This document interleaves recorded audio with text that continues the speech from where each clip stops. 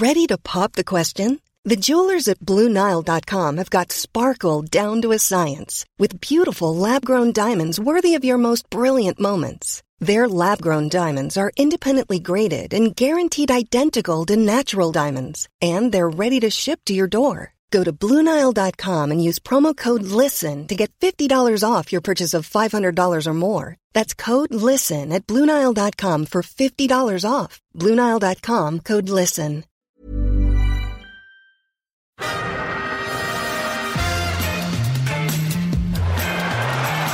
Ahí va a llegar el gol del Arsenal. Özil marca Mesut Özil.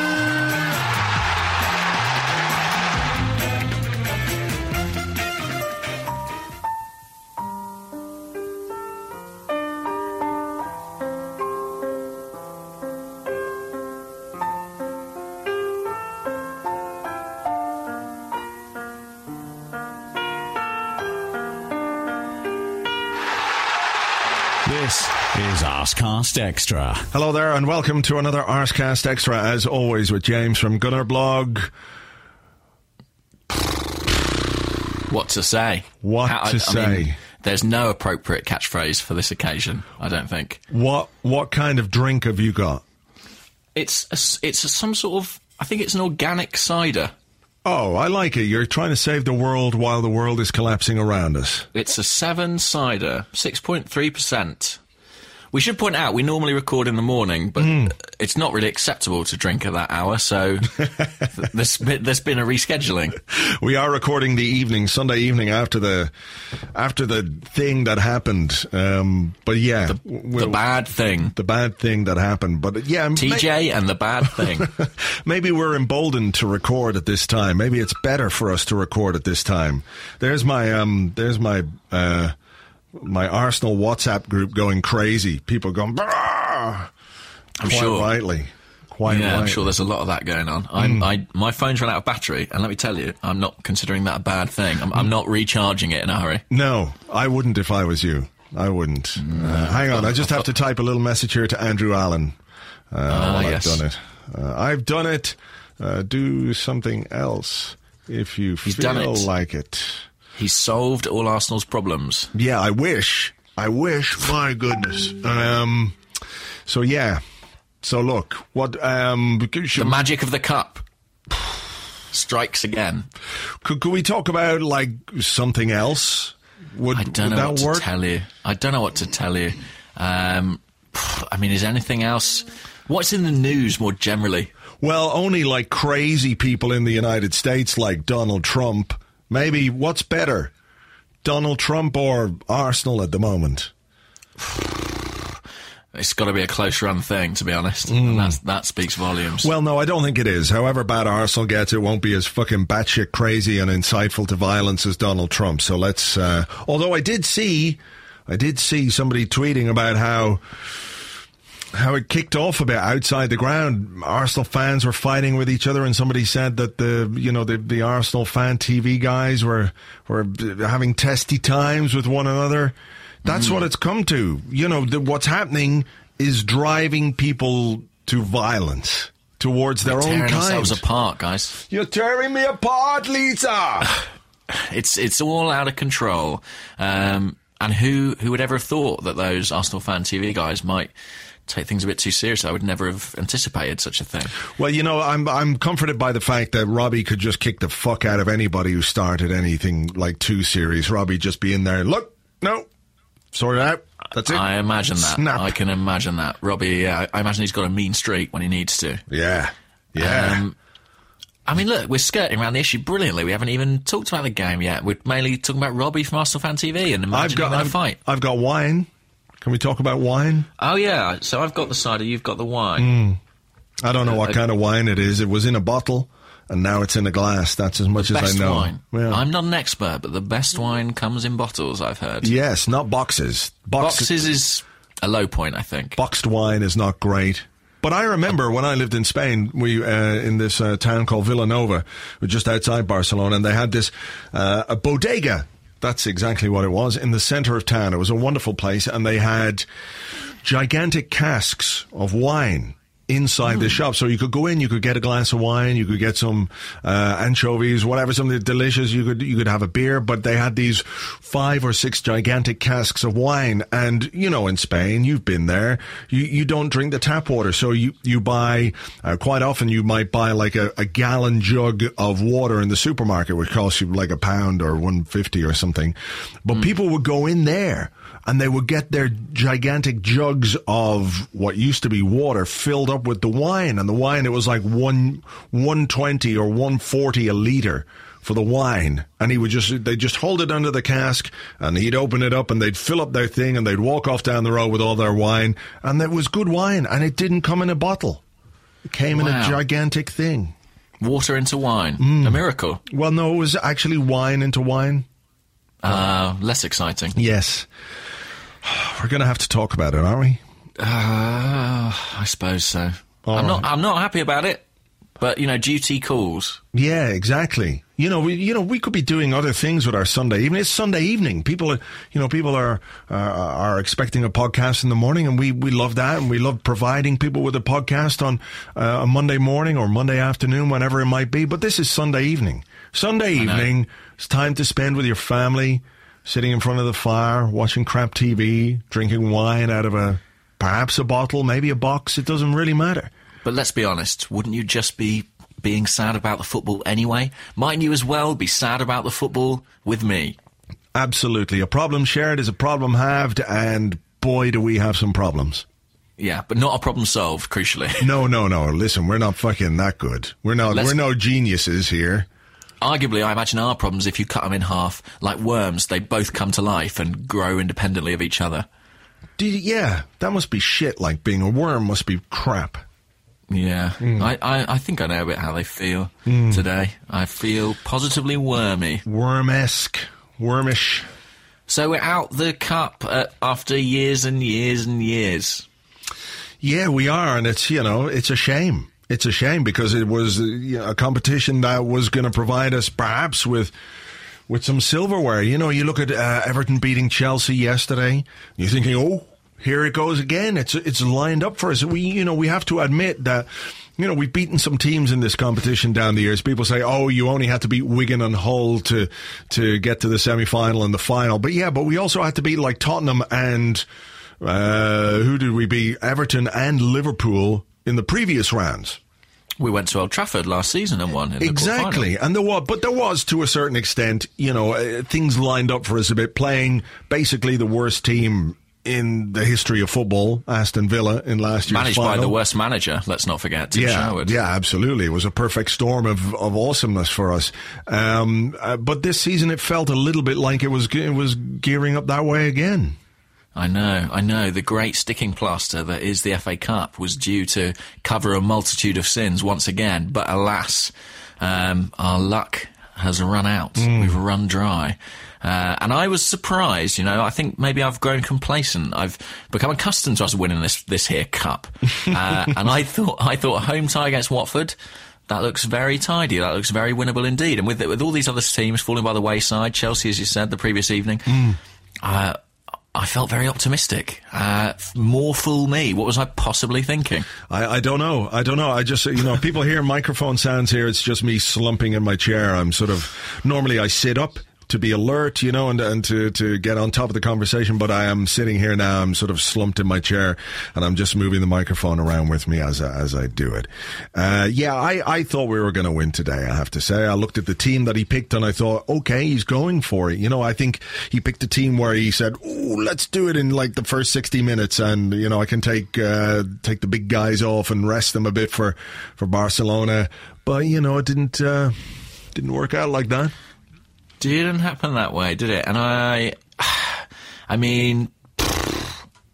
actually don't know what to say. I know that's not very helpful, given that we're about to spend an hour talking about this. I don't know what to say anymore. This is mental. Our season has collapsed more spectacularly than I could ever have imagined.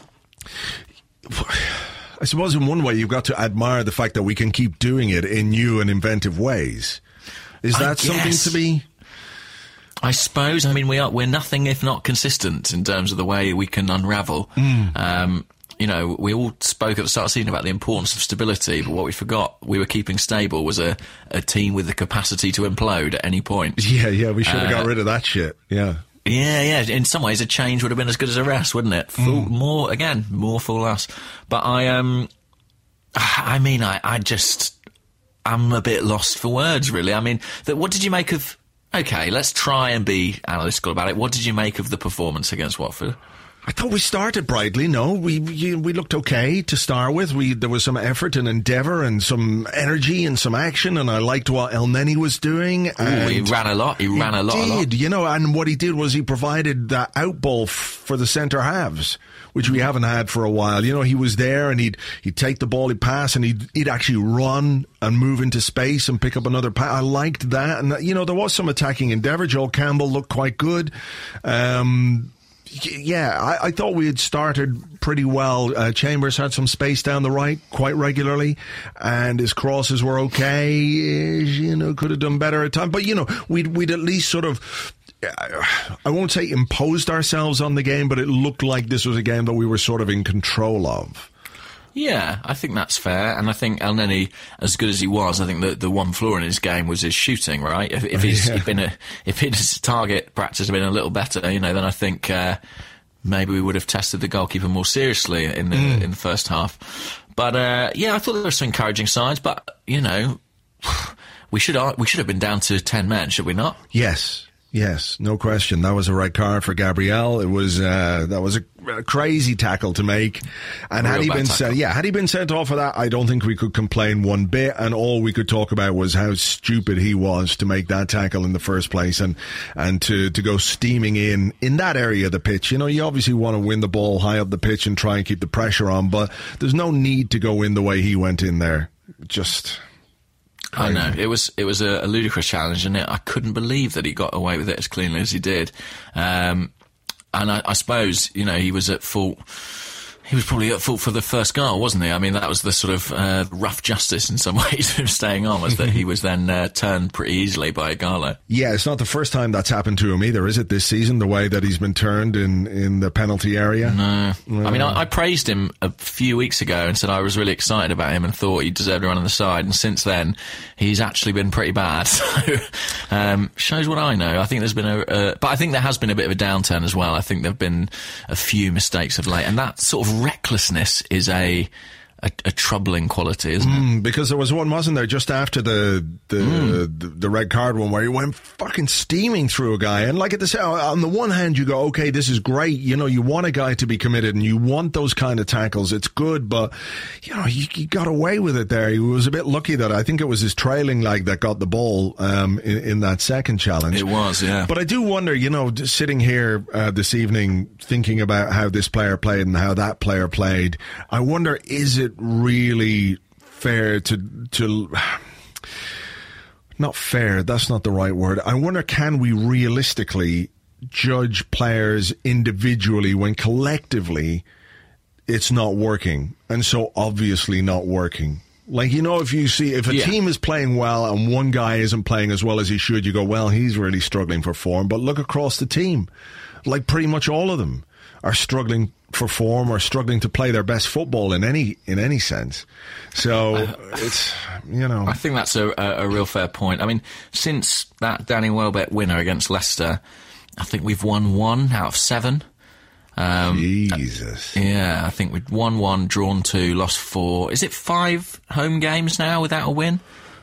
3 defeats on the spin, that's for sure. 3 defeats on the spin. Well, obviously we beat Leicester, so we drew with Hull, we lost to Barcelona. Did we draw with Southampton as well after no. Leicester? That was before. Yeah, so we drew with Maybe Hull, 4 then. We lost to Barcelona, we lost to Swansea, we drew or lost today to Watford. But there was an interesting stat, wasn't there, from Orbinho, I'm just going to get it up here, which is basically quite shocking in terms of how we're playing football at this moment in time. Where the fuck is this? Come on, give us the horrible stats. We're ready, we're braced ourselves. It's like a plaster, rip it off. Okay, where the fuck is it? Arsenal have led at half-time in none of their last 10 matches in all competitions at Emirates Stadium. Wow. Yeah. That's approaching Manchester United levels, isn't it? Do you remember there was that time where there were no sort of first-half goals at Old Trafford and we were all chuckling to ourselves about it? Yeah, you know, Arsenal have won just 4 of their last 14 games. Ooh, that's not pretty, is it? No. And when does this stem back to? It stems back to, I guess, around... Well, I guess, you know, that win over Sunderland in the FA Cup third round. Yeah. We had 3 wins on the spin then after the Southampton game where we beat Bournemouth, Newcastle and Sunderland. I mean, actually, if you go back, right, if you go back to the defeat against, there's my microphone making funny sounds, sorry. If you go back to the West Brom game that we lost on the 21st of November, we were actually on a reasonable run after that. So we beat Zagreb, we drew at Norwich, which was disappointing, but we beat Sunderland, we beat Olympiacos, we beat Aston Villa, we beat Manchester City, then we lost to Southampton, and people point to that game as one that really had a negative effect on the team, and I don't agree with that. I think it was a shit game, a shit performance, but I think it was perhaps easier to compartmentalize that one because we won the next 3 games. So we beat Bournemouth, we beat Newcastle, and we beat Sunderland. The one that did it for me is the Liverpool 3-3. The Joe Allen goal, I think, is perhaps, I'm not going to say a turning point, but something that's had a profound effect on the rest of the season. Because since then, we drew that game, followed by a draw against Stoke, a loss to Chelsea, a win against Burnley, draw with Southampton, 2 wins against Bournemouth and Leicester, and since then it's draw, loss, draw, win that whole game, and a loss today. And I don't know that you can just say, okay, Joe Allen's goal sapped the confidence from us and everything else, but I do wonder if we'd beaten Liverpool at Anfield, if perhaps just that bit of confidence and rhythm and those kind of things, a little bit of momentum, we would have had 4 wins on the trot then going into the Stoke game. Maybe that would have been enough to get a better result at Stoke, because on the day they weren't very good, and that was a game that, we could have won. So yeah, I don't know, maybe we're just looking for a shit that isn't there. How do we do it? I don't know. I mean, it's interesting you can't talk about individual players because the team as a whole is malfunctioning so badly, pardon me.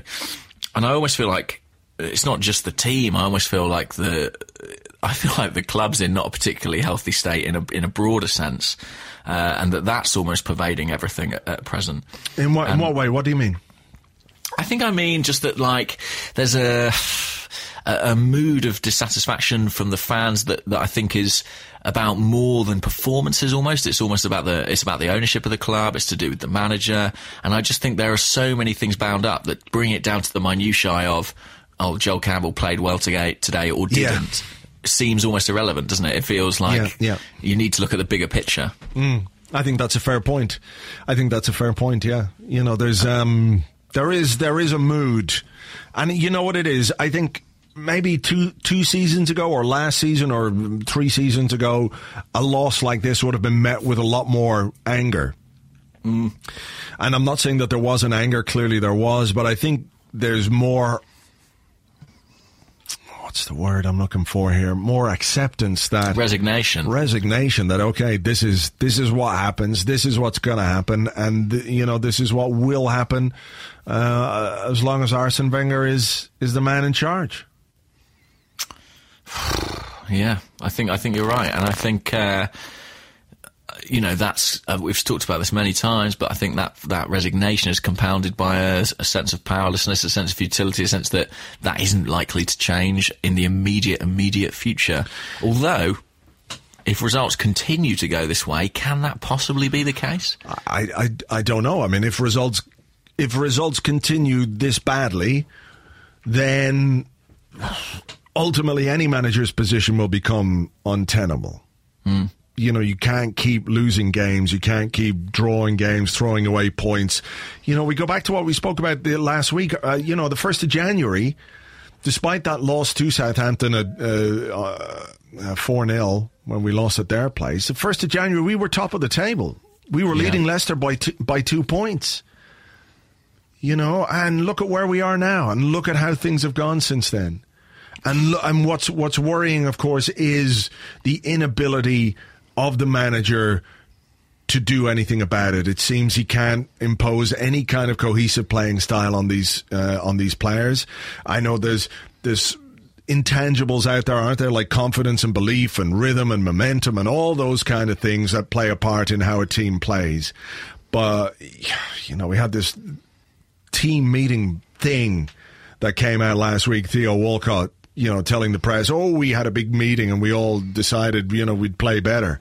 And we beat Hull 4-0. Wasn't it great? You know, it's like, shut the fuck up. Shut up. Don't talk about it after a 4-0 win against the whole team that's, you know, not that fucking bothered whether they win in the FA Cup or not because they're trying to get into the Premier League again, and, you know, B, not that good anyway. Yeah, right? From a lower division. Yeah, exactly. So, you know, talk about it in 5 games or 10 games time, or talk about it at the end of the season. At the end of the season, I would say. Yeah, when you've achieved something and you say, hey, you know what happened after the Swansea game? We all got together, we had a meeting, we said some home truths, some things were said, some people didn't know, whatever it was, but look at what it did. Look at the result that it had. But this idea that this meeting... Like, I don't have a problem with the meeting itself. I have a problem with this sort of self-congratulatory idea that, look at what we did. Aren't we fucking great? And it's like, no, just shut the fuck up and play some football and get some results, and then tell us about how what you did or what you didn't do. Well, it looks fucking stupid now, because the whole result, A, looks like an anomaly in this run, and B, is a result Arsenal should be getting against a team from the league below, you know? Yeah. And as a consequence, I mean, that whole thing feels embarrassing, really. I think embarrassing, particularly for Theo Walcott, but for the players on a broader scale. I imagine they're none too pleased that he's come out and said that. Well, yeah, you know, there's a secret meeting. It should be fucking secret, you know? Yeah.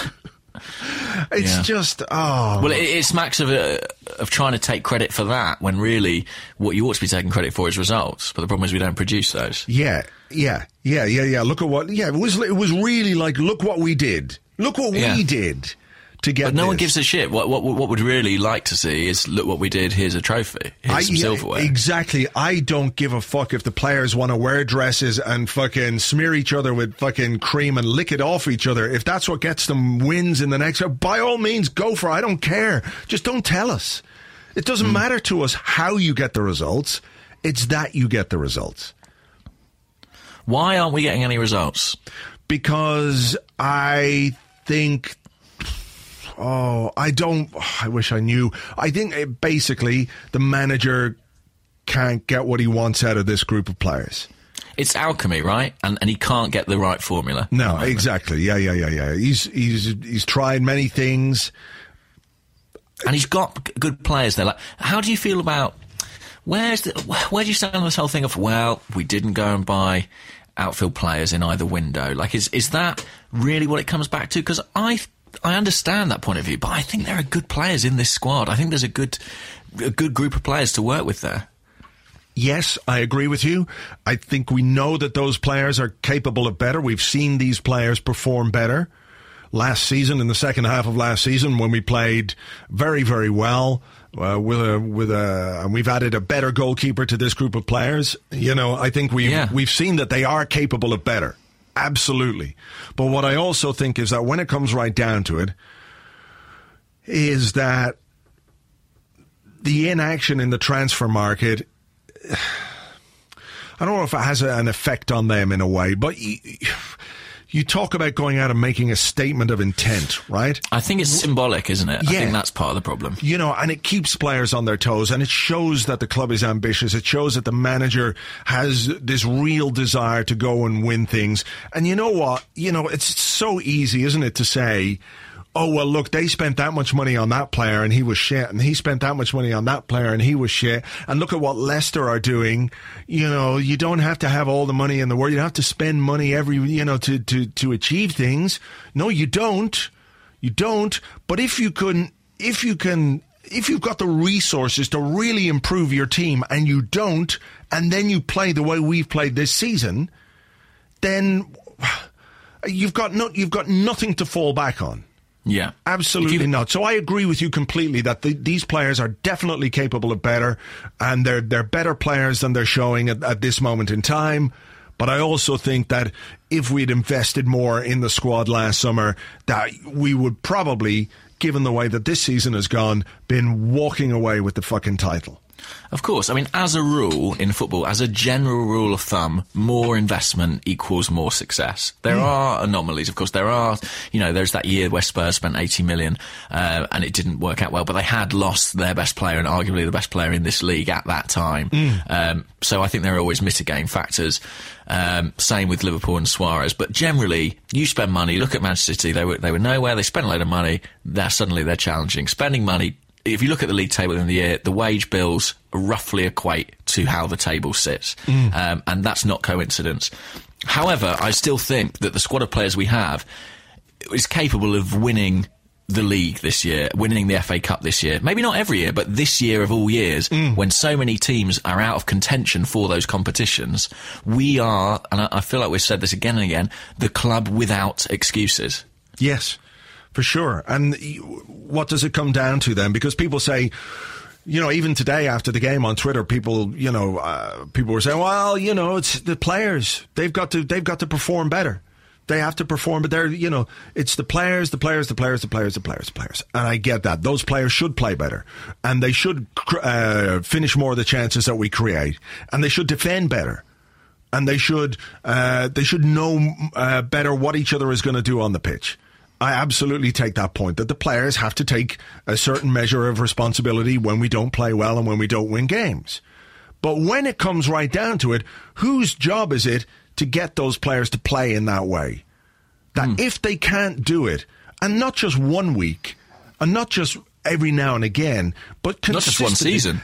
But like this season, think about we did this last week, didn't we? Think about the games we played well, where we as a team actually played well, and it was like, we 3 or 4 games? It's a handful. It's a handful of games. And I was listening to the Ars America podcast this week with, and he had Chris had Tim from Ars to Mouse, and he had Elliot from Yankee Gunner on. So it was like the cheery occasion that you would expect it to be, right? But Tim made the point. He's going, I just haven't really enjoyed watching Arsenal this season. There hasn't been much to like about what we've done as a football club, as a team, the way that we played, the way we performed. There hasn't been, the scintillating football that's always been associated or has generally been associated with Arsene Wenger. And there hasn't been, even if we haven't been playing well, for the most part, there hasn't been the backbone or the sheer will not to lose that these players should have if they really want to win the title. Yeah, I agree. And I think that our league position at times has been misleading simply because of the lack of quality alternatives in the division. I think we've been allowed to be like, well, we're in touching distance to the top, we're top. But I think in any other season, we would have been massively exposed. Yeah. Ultimately, we're 8 points off Leicester. We're only 4 more points, 12 points, ahead of Chelsea, who were flirting with relegation, and we were all chuckling about. Hang on, Chelsea are only 4 points behind us. Sorry, Chelsea are 12 behind. But what I'm saying is the gap isn't massive comparatively to where we are to Leicester. Yeah, and that's because of this awful run. And what I think is really depressing is the word as a fan is that you can't foresee a way for this to change. You can't really buy into the idea that anything's going to be dramatically different next month or indeed next season. You know what I watched last night? I watched I Believe in Miracles. Okay. Which is the Brian Clough film. Which I haven't seen it, I confess. It's a fantastic film. I have to say, I preferred the book written by Daniel Taylor of The Guardian. I enjoyed the book a lot more because it gives you a bit more, but the film is fantastic. Really, really entertaining. You look at the way Clough came into this, Is it a documentary, sorry? It's sort of a documentary, but it's sort of, they've got interviews with the guys like Peter Shilton and Kenny Burns and Gary Birtles and all those players who were in that team. Right. The 1979, they went on to win they were promoted, they won the first division, and then all of a sudden they're in the European Cup. And the first season that they're in the European Cup, who do they draw in the first round? Liverpool, who were the holders of the European Cup and probably the best team in Europe at that time. That they were just an incredible outfit. And, of course, they went on to win the European Cup. And they went on to win it the next year. Amazing, just incredible stuff. What Clough did there was absolutely amazing. And it's hard not to look at that achievement and how Nottingham Forest ended up in some way similar to what's happening now at Arsenal. And, Forest ended up in a terrible position and they got relegated. But it was clear for a while that Clough wasn't the guy that he used to be. That what he had achieved was incredible and special and amazing and wonderful and everybody enjoyed it. But as time went on, football passed him by. That he was unable to replicate that. And I think it's a little bit different when we talk about Arsene Wenger, because what he's done is the fall or the decline hasn't been as steep, right? Because he's kept us in the top four. Given exactly, but I mean, I suppose it could have been, but I guess the sheer wealth of resource that we've talked about before has helped keep that afloat. Yeah, but I mean, look, I don't mean to discredit him at all. You're right. His great strength is that he's never dipped below a certain level. Yeah, exactly. The consistency that he's shown, when you look back on it, is remarkable. Talk about any manager, look at Mourinho this season. Completely fell from grace. That has never befallen Wenger at Arsenal. No, exactly. To that extent. Yeah, exactly. So, I mean, he has been, but what it is, I think, I think it's the inability to push on. Do you know what I mean? Because how many times do we sit here and we talk about, if only we had like this player or that player or this player, that we're close. We're really close. And you sign players like Alexis Sanchez and you sign Mesut Ozil and you're thinking, well, right, this is the fucking right track. This is exactly the right track that we should be on. And you know what we should have done, really? What we should have done last summer. 2013, we signed Mesut Ozil. 2014, we signed Alexis Sanchez. 2015, we should have signed another player of that caliber. I don't know whether it would be a forward or a midfielder or a defender. Doesn't matter. We have the resources to go and do that. Arsene would say we signed a goalkeeper of that caliber. That's what he would say. Yeah, okay, that's a fair point. That's a fair point. But I think we obviously had the funds available to do much more than that. Yeah. Yeah. It just, I don't know, because you feel sometimes like it's clearly not for the want of he wants to win and he wants to achieve things and he wants to be champion. But you look at the way that he builds his squad and you go, but do you really, Do you want it at the expense of other things? Like, do you want it? Do you do you want to win the league, or do you only want to win the league your way? Yeah, but do you, Arsene Wenger, you're an amazing football manager, and he did something unique, and something that will probably remain unique, going through that season unbeaten, and that will be his legacy. I think it's more and more clear that is his footballing legacy, and an incredible one that it is too. But you're 65 years of age. You've been at this club for X amount of years. You've been through some years where money wasn't as readily available as it might have been, or certainly for other clubs. And now you come through this period of austerity, whether it was self-imposed or not, that's not the point. The point is that, 2014 came, the new sponsorship deal came, the new kit deal came. Right, okay, you've got a finite amount of years left as a manager, simply because of your age. That's the reality of life.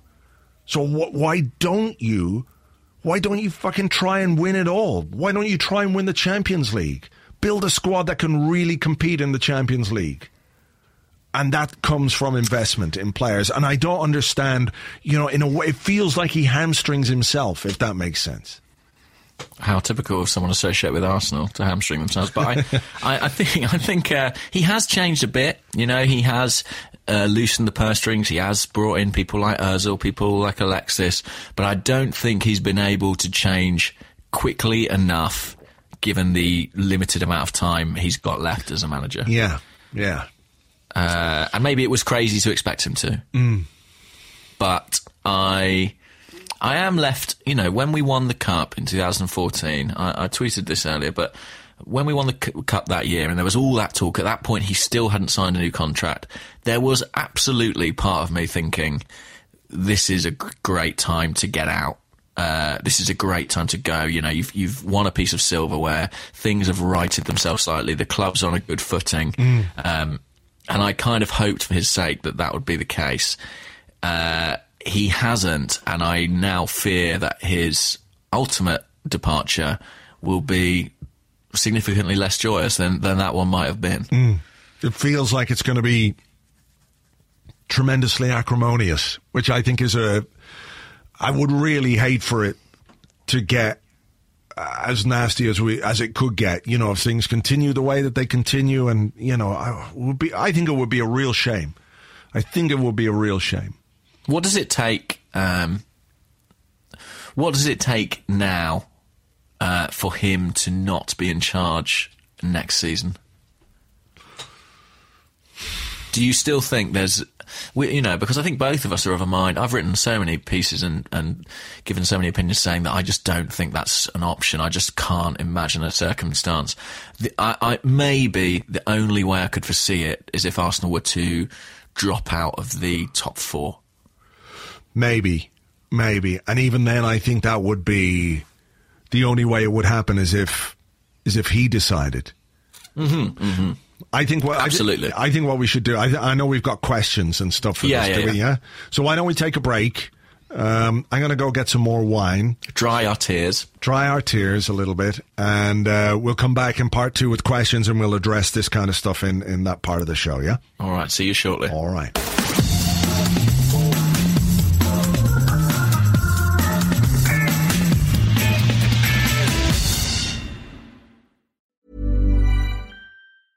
Ryan Reynolds here from Mint Mobile. With the price of just about everything going up during inflation, we thought we'd bring our prices down.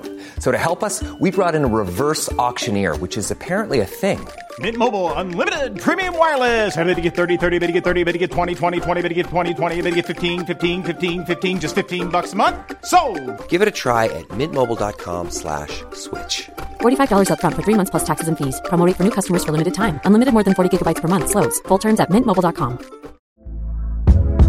Hey there, it's Michelle Norris. I'm host of a podcast called Your Mama's Kitchen. When I travel, I'm usually looking for a way to find a taste of home when I'm not at home. And one of the things I love to do when I am at home is entertain. And Airbnb allows me to do that. When I was in California recently, I rented a house that had a great kitchen. And when we were sitting around the table, we were all thinking, we're in someone else's house. Someone could be in all of our homes as well. If you have a home, but you're not always at home, you have an Airbnb. Your home might be worth more than you think. Find out how much at airbnb.com/host. All right, welcome back to part 2 of the Arscast Extra, episode 110. Is there some numerical significance we can take from that? Probably, if we were more enthused and our brains were working more efficiently, we would be delighted with that. Are we sponsored by any razors today? No razors, but thank you to everybody. Probably a good thing, given my current mood. Thank you to everybody who did sign up for the razor thing. That was great. Great stuff. Yeah, so cool. So, but no razors this week. Probably wise, as I say. Questions. Yeah, this should be fun, shouldn't it? This is the part of the show where. Yeah, it's going to be fun. There's been some correspondence. There has been. I was saying to you just before we started recording again, when I put up a call for questions, I just sat there and there was like this moment. Do you remember you remember the film The Talented Mr. Ripley? I do. Jude Law, Matt Damon, and the other guy, the dead guy. He was great. Philip Seymour Hoffman. Anyway. Of course, yeah. There's a scene, isn't there, in a boat where Jude Law... Now, I'm not saying that somebody shouldn't do this to Jude Law, but I'm just, Jude Law sitting in a boat, and Matt Damon, he kind of twigs that Matt Damon is up to no good in hijinks or whatever it is, and Matt Damon cracks him in the head with an oar. And there's just this moment where there's nothing, and then the blood just starts to go, just spills out of the top of his head. It's quite awesome. That was what I remember it well. That was what my Twitter was like when I put out a call for questions. It was like there was just this pause, and then like, yeah. So we're on the questions. Vomiting forth. Yes. But we're anyway, on the questions. Let's go. Come on, bring it on. All right.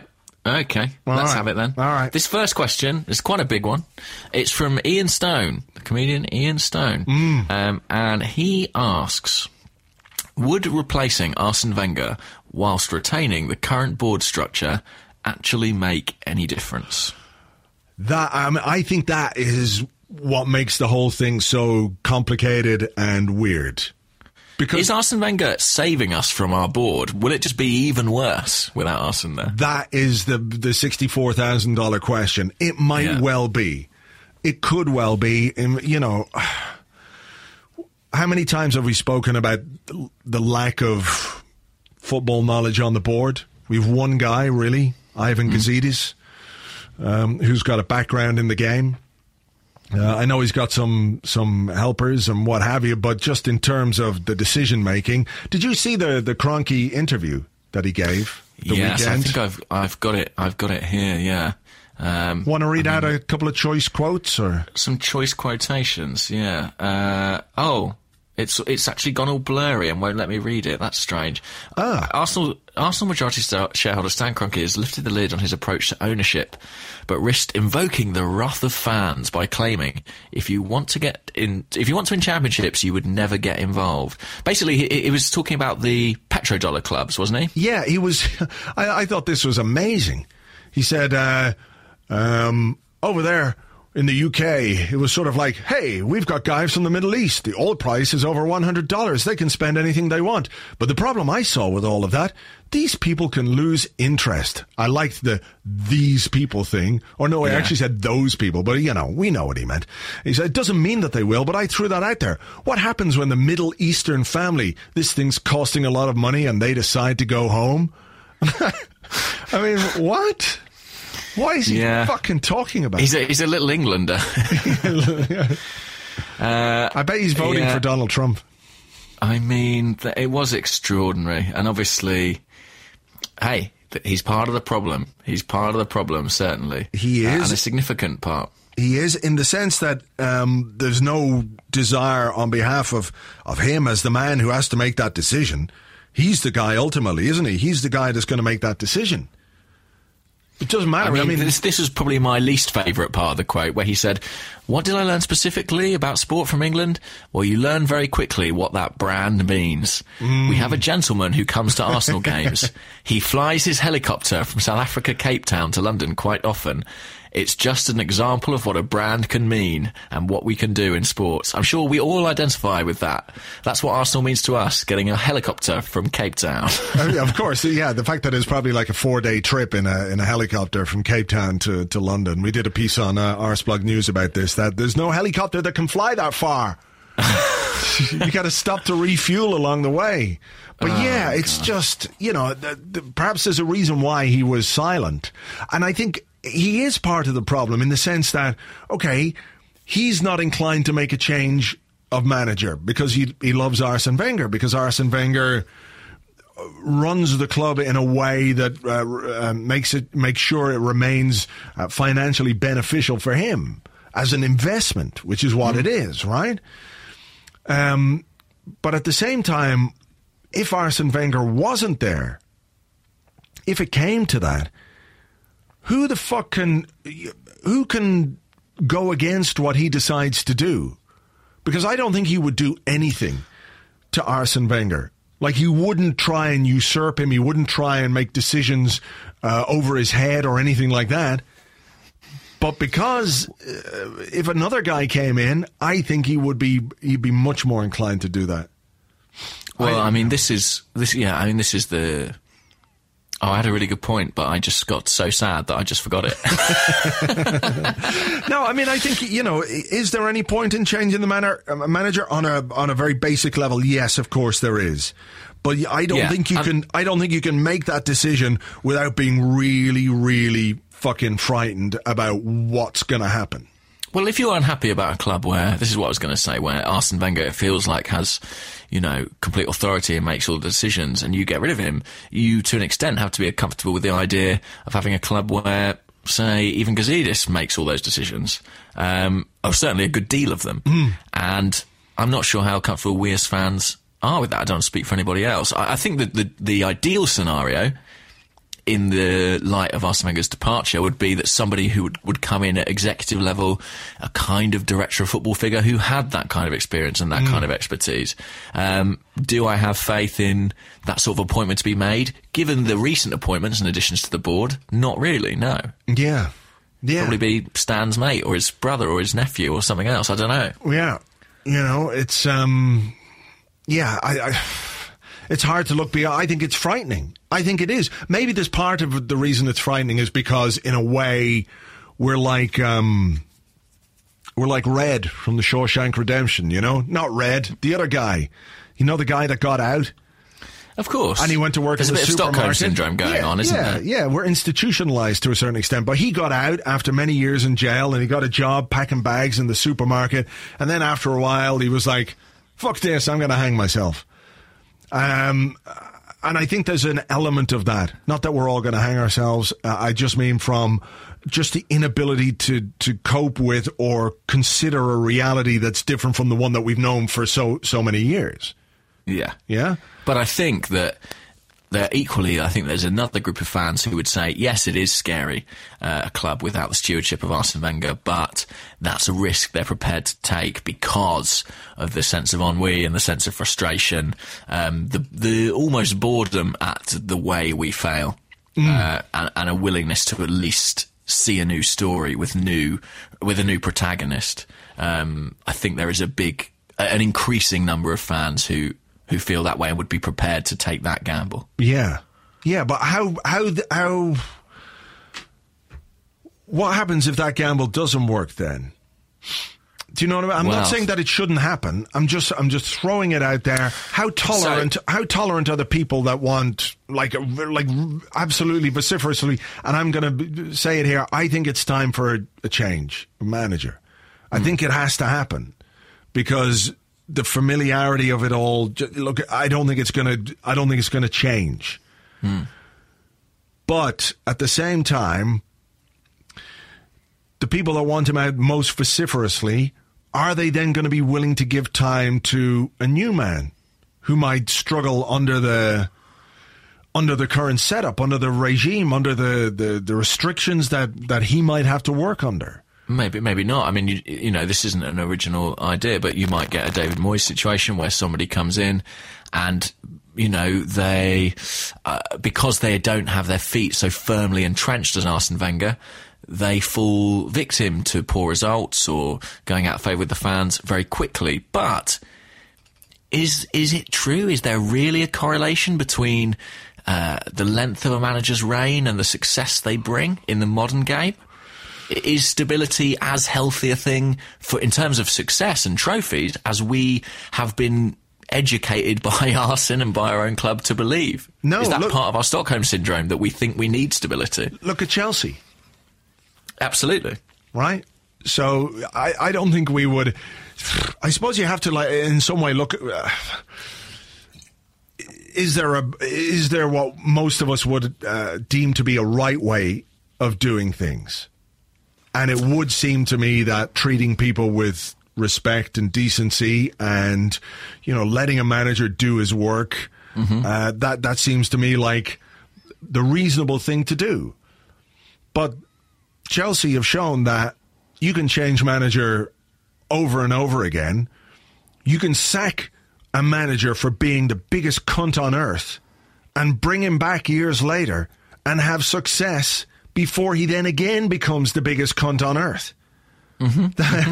That these things, there is something to be said for stability, but it's not the only way that you can achieve success. How many managers have Real Madrid had? How many managers have Barcelona had down the years?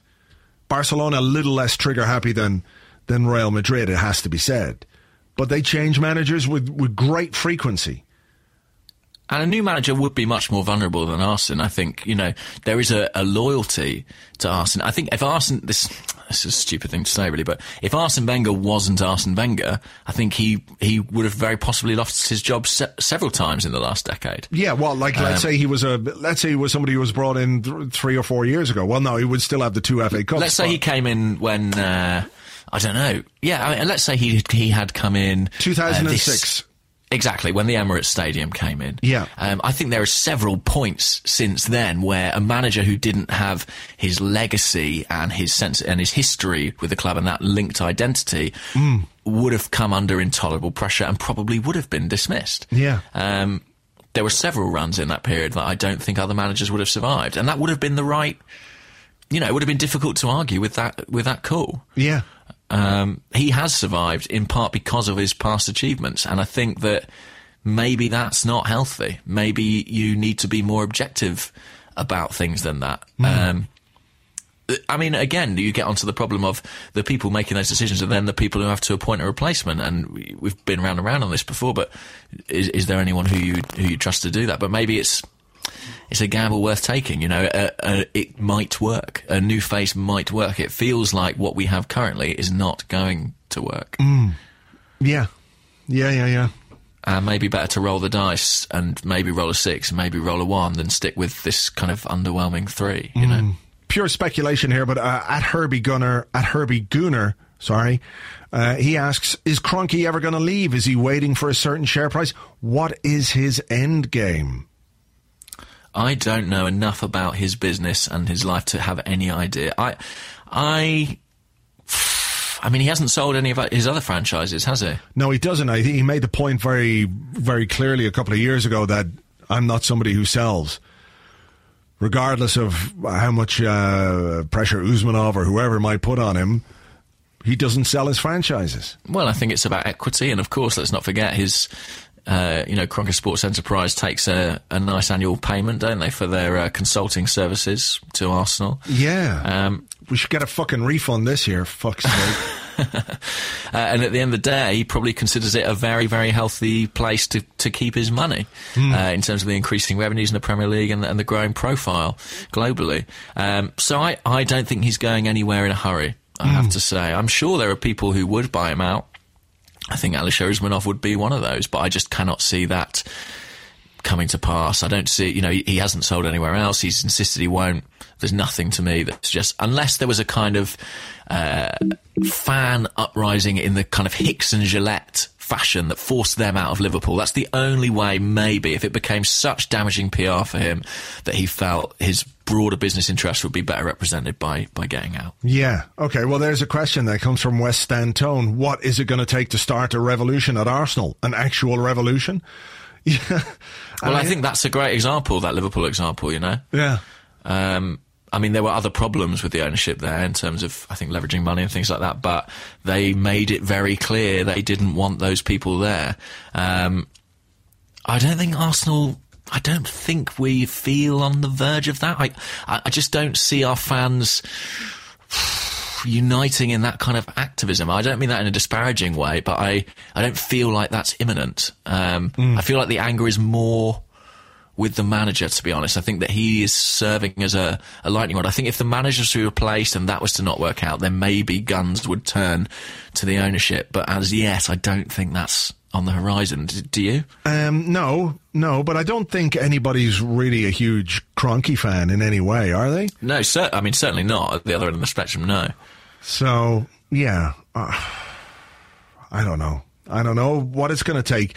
You know, it would be lovely to have an alternative. I mean, I imagine if somebody turned up at Arsenal now and said, hello, I'm a lifelong Arsenal fan, I wish to buy the club and invest money, I imagine they would garner a lot of support very quickly indeed. Yeah, like an actual Arsenal fan, not a pretend Arsenal fan. Yeah, a real one.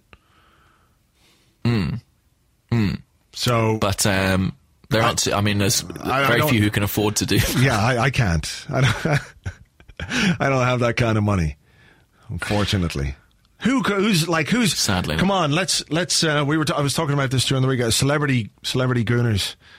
They could all pitch together and like Idris Elba. Mark Strong, Idris Elba. Mark Strong. Who else? Nick Hornby. Ian Stone. He must have a few quid. He's sending a question. Yeah, exactly. Can he get involved? Exactly. Alan Davies. You know. Come on, guys. A consortium. We need a consortium. Exactly. Jonathan Creek must be on fucking syndication by now. You'd think all those checks from UK Gold coming in. Yes. They need to get together and sort this club out. Buy it out. One of the Pet Shop Boys is an Arsenal fan as well, isn't he? Matt Lucas. We'll have him. Yeah. Come on, guys. It's on you. We're throwing out the solutions here. We know you're out there. The Arsenal Celebrity Consortium comes in, buys out Kroenke, buys out Usmanov, and they appoint... Who would they appoint? Actually, Matt Lucas as manager, yeah. Yeah, that would be great. Yeah, in his George Dawes onesie. Absolutely. Yeah. Absolutely. Sartorial elegance on the sideline, that's what we want. That's how desperate we are, though, James. I know, it's come to that. I mean, I don't even remember what question we're trying to answer here. Something about revolution. Revolution. Will there be does it take revolution? I mean, we haven't spoken since, have we? I don't think we've spoken since the banner, the return of the banner. Oh, yeah. What did you make of that? The Arsene thanks for the memories, but it's time to be off, or whatever it says, banner that was on show at Hull. Look, people are entitled to pay their money and put up what they like. I think they've also got to be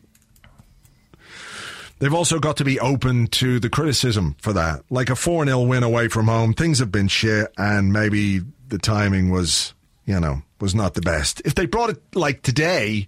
Yeah, they took it to the wrong game. If they brought it today, I don't think they'd have had any hassles at all.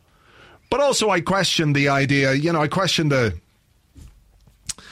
make the banner, you get a double page spread in the Sun, maybe a spread in the Mirror. What's it about really? About self-promotion a little bit?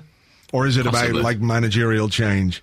So, I enjoyed Ian Wright's tweets and all that went on there. And look, you can fly a banner if you want, but at the same time, expect people to react to that in the way that they did. Do you want another question, or...? Sure. This one's from... Feeling brave. This one's from The Chief, who's at macho_grande number 1. And he says, in poor seasons gone by, we remember those, players have often come out publicly in support of the manager, but that hasn't really happened this season. Has Wenger lost, or is he losing the dressing room? Yeah, good question. Actually, a good question. Is that a trend you've noticed at all? That trend of people not necessarily being as vocal about the manager, or now that he mentions it, perhaps. Now that he mentioned it, there seemed to be a bit more, like certainly in a couple of seasons ago, but maybe before we won the FA Cup, there was certainly more. Look, the manager does great work. We're all behind him, and we're not doing the job right. That happened more than once, didn't it, from the players? I think could have been Arteta, could have been a few of them came out and said, look, it's on us. We're the ones that are to blame, not the manager, etc., etc. There has been none of that. And as we spoke about a bit earlier, the inability to get these players talking or playing the way that we know they can play or should be able to play, that's a worry. That's a worry, because I guess players do, after a while, they start to question things. Like, what did you think of Mesut Ozil today? Well, look, some sublime moments. Some really, really great moments. I mean, his assist, his involvement in the goal was superb, and that little turn inside the penalty box to set up a chance for El Neni, was it, who smashed over the bar? Yeah. Was absolutely superb. And I thought at times he looked like a player understandably frustrated at what was going on around him. He really did, though, didn't he? Yeah, I mean, more so than I think we've ever seen. Yeah. And that's, I think we had the question a couple of weeks ago.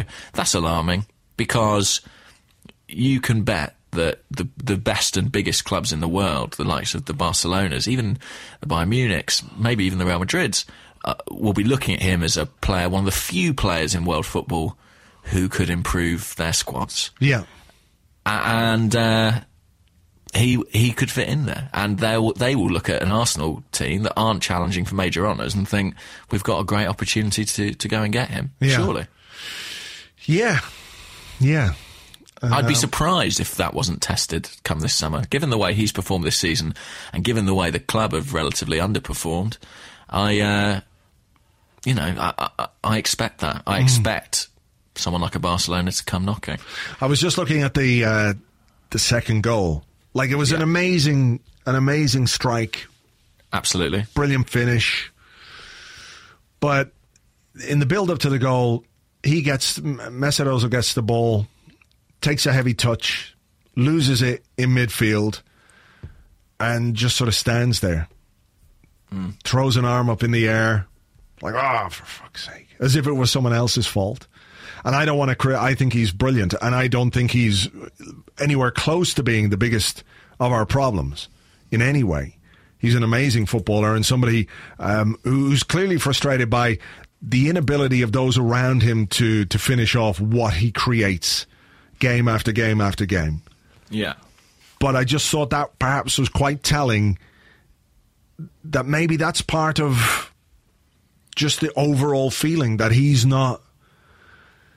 Yeah, maybe he's just fed up with it, you know? Yeah, I mean, I could understand that. I mean, his form's not been as good as it was in the first half of the season. No. But then, nor has the teams. And I still think that were we finishing chances with any kind of regularity, his numbers would be off the charts. You know? Yeah. Our form in front of goal has been particularly poor. I mean, even Danny Welbeck, who came on and scored a very good goal and looked as if he'd be the saviour, then followed up by missing an absolute sitter. So, I mean, we managed to get through this far without mentioning it, but... Whew. Look, you know what the thing is? I think, for me, Welbeck is one of the only positives at the moment. I know. So you're not really... you don't want to come down on him, do you? I don't want to... He's just back. He's scored 3 goals in the 4 or 5 games that he's played. He should have scored that, though. Jesus Christ! Of course, you know, he couldn't get his foot around it. But it was. Why did we get onto Welbeck? What were we talking about? We were talking about Ozil and how his form has dipped slightly, but I think that maybe perspective on that would shift if we could actually finish. You know. Yeah. And did he look disgruntled today? And I think the answer is definitely yes. But and at some point, maybe even a character like Alexis, you know, he has not played well this season, but will he feel his chances of doing that are improved elsewhere? Who knows? All right, here's a question for you. This one comes from Andy Brown. He's at Andy Brown 456. Okay. And he says, I've just put a tenner on us to qualify against Barcelona. Am I mad? Yes, you are mad, Andy. You are bonkers. Yeah. I mean, I admire you for it. I love you for it. But you are mad. Mad as a box of frogs. I cannot foresee... Surely there's no chance in hell of that happening. I mean,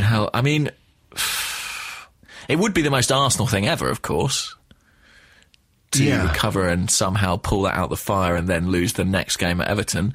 But this is a very, very good Barcelona team and not a very good Arsenal. There are certainly no signs that is in the offing. I mean, look, would you... do you think... This is my question. Guys, I'm taking the floor. Do you think that Danny Welbeck, for example, was rested today with Barcelona in mind? Yes. And if so, was that the right decision, given the almost absolute certainty that we will go out regardless on Wednesday night or Tuesday night? Which Wednesday is, yeah.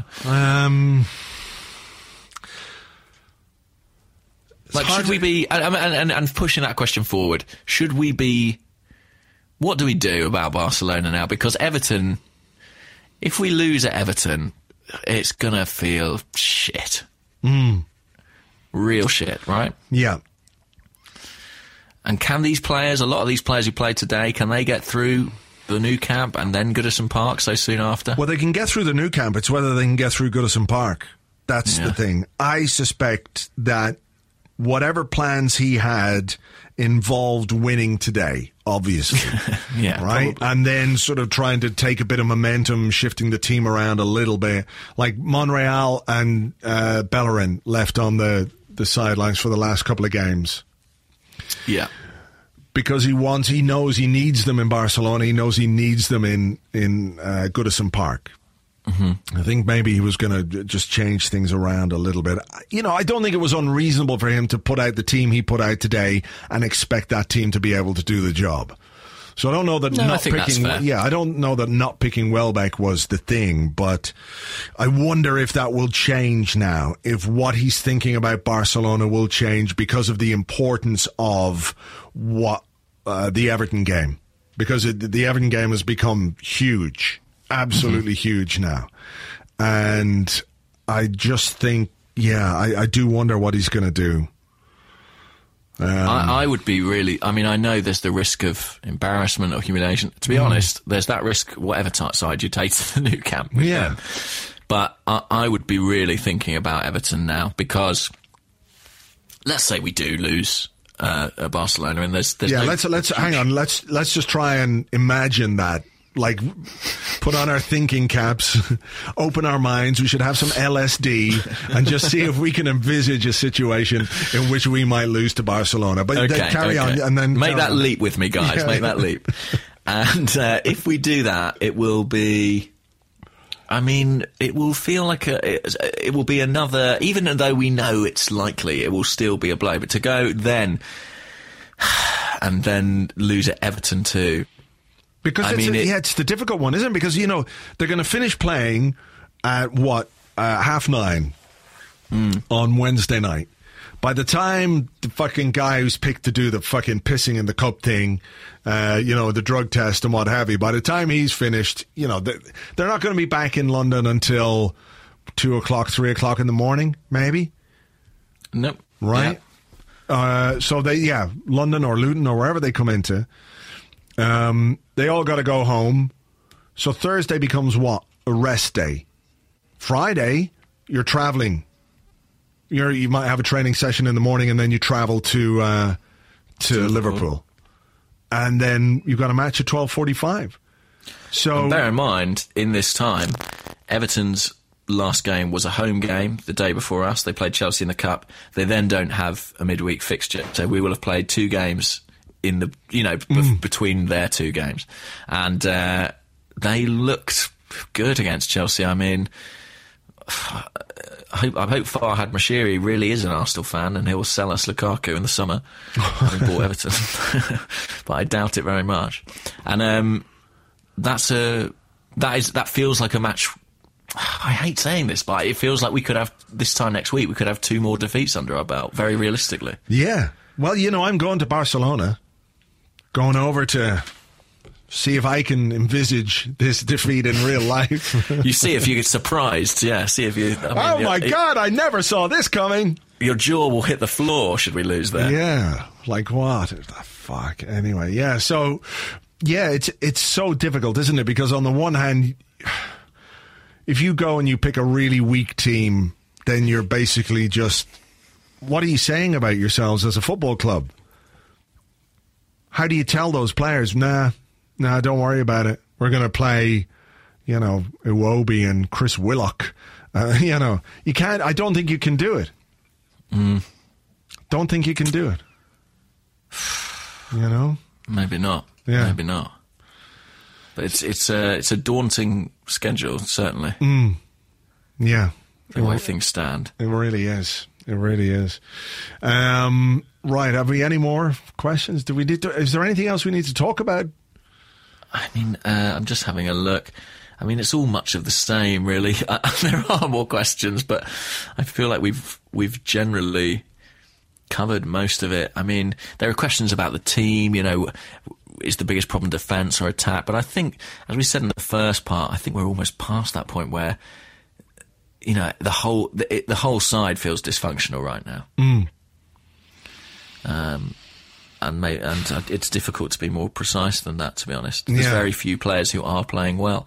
Who would have ever foreseen? I think, Joel Campbell, Danny Welbeck. These are the guys who are kind of relatively immune from criticism at present. Jesus fucking Christ. Yeah. Yeah. Yeah, okay. Well, look, will we... what conclusions do we come to? I don't think we can come to any massive conclusions other than something's got to change, but nothing probably will. I mean, yeah. I don't foresee anything... Nothing's going to change soon, that's for sure. Certainly nothing's going to change before the end of the season. Even then, I find that hard to imagine. Do you... I don't know. Should Arsenal fans be up in arms, protesting and calling for change in a very public way? Is that what Arsenal fans should do? I don't know. I'm not putting that on you, do you know what I mean? I'm just saying... if you were in the stadium today, how do you think you would have reacted? I would have been unhappy. Yeah. I would have gone, oh, for fuck's sake. And I would have left and gone and had some beer with the people that I go and watch football with. Do you think you're ever going to see... I mean, it's grim to even think about. Do you ever think you're going to hear a Wenger out chant in the Emirates Stadium? That depends on what happens on the pitch. Really does.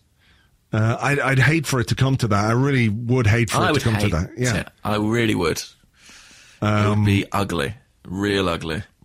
But there's only so much people can take.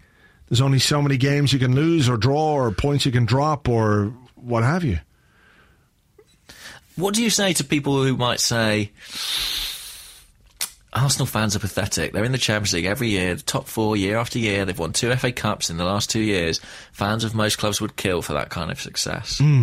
It's a bit like somebody... it's a bit like somebody complaining about how their new iPhone got broken when there are obviously people in this world who are starving and suffering and what have you. It's context. Exactly. It's all relative, right? It's relative. And it's relative to things like the resource available to the club, the price that the fans pay to watch this team play. Sure. And those things all inform that dissatisfaction. I don't think... Do you think that I know we're supposed to be wrapping up, and I'm just getting... No, you're just fucking banging on here, so keep going. Yeah, that's what happens. You have a couple of ciders, and then suddenly you're away. Do you think that the FA Cup successes... have allowed... Do you think they... I mean, I think I used the very sticking plaster earlier. Do you think they've sort of masked the fact that some of the underlying issues that stop us competing for the major trophies... Papered over the cracks, that kind of thing? Yeah, exactly that. No, my opinion on the FA Cup wins is that they should have been a stepping stone to bigger things. And they could have been, right? That's what I think. I mean, this was a club that had gone without winning anything since 2005. Very few of the players, certainly none of the players that had come through the ranks, Ramsey, Wilshere, they hadn't won anything at Arsenal. A few of them, when we started spending some money, of course, had won some things elsewhere. But what those FA Cup wins should have been was the platform it broke the psychological barrier where we went, we haven't won. No, you've won now. You've won the FA Cup and you've won it the second year. Go on and do better and do bigger things. People always point to that 1987 Littlewoods Cup final when we beat Liverpool in the final 2-1 at Wembley after the last thing we won was in 1979, the FA Cup. We'd gone a long time without winning anything. And the players talked about how just winning that trophy gave them the sense of being winners, that they weren't failures, that they weren't players who choked serially. They weren't, they were guys that actually had achieved something and then could go on, and they all said that they'd never have done Anfield 89 without winning that trophy in 1987. So my feeling on those two trophies was that it couldn't be anything other than a positive thing. Mm-hmm. Provided you're in a frame of mind or in a situation where you're going to build on it properly. And I think what we're seeing right now is that we haven't done that, and that's kind of where we are. Yeah, I think you're probably right. You're probably right. All right, look, it's Sunday evening. I'm out of wine. I've got a countenance, a blog in the morning. I've got to somehow talk about all this in some kind of rational fashion in the blog. So I think we should probably call it a day there, right? Let's call it a day. I'm sorry, listeners, that it hasn't been a more cheerful one, but I think you'll understand why. Yeah, we did not score the goals. We weren't involved. I couldn't even get on the pitch. I tried. I did try, guys, but they wouldn't have it. Yeah, security straight in. Not him again. He's trying to get on the pitch again. Shin pads and everything on. It's ridiculous. Yeah, always full kit. All right, well, I don't quite know what's going to happen with the Arscast on Friday because I'm in Barcelona from Tuesday to Thursday, so I might try and do something for Friday. Something could happen or nothing could happen for Friday, so bear that in mind. Stay tuned, guys. Stay tuned. I mean, look, it's bound to be a very cheerful one anyway, given what's going to happen against Barcelona. And then we'll be back in a week's time to unpick, the Everton game. Yes, whatever the hell's going to happen there. Whatever happens there. All right. Well, listen, thank you as always for listening. I hope it's been in some way cathartic for you. It really hasn't been for me. It's a bit of a downer, to be honest. Yeah, I'm not feeling very good about things now. Oh, well. All right. Well, listen, we'll leave it there. We'll catch you on the next one. Bye-bye.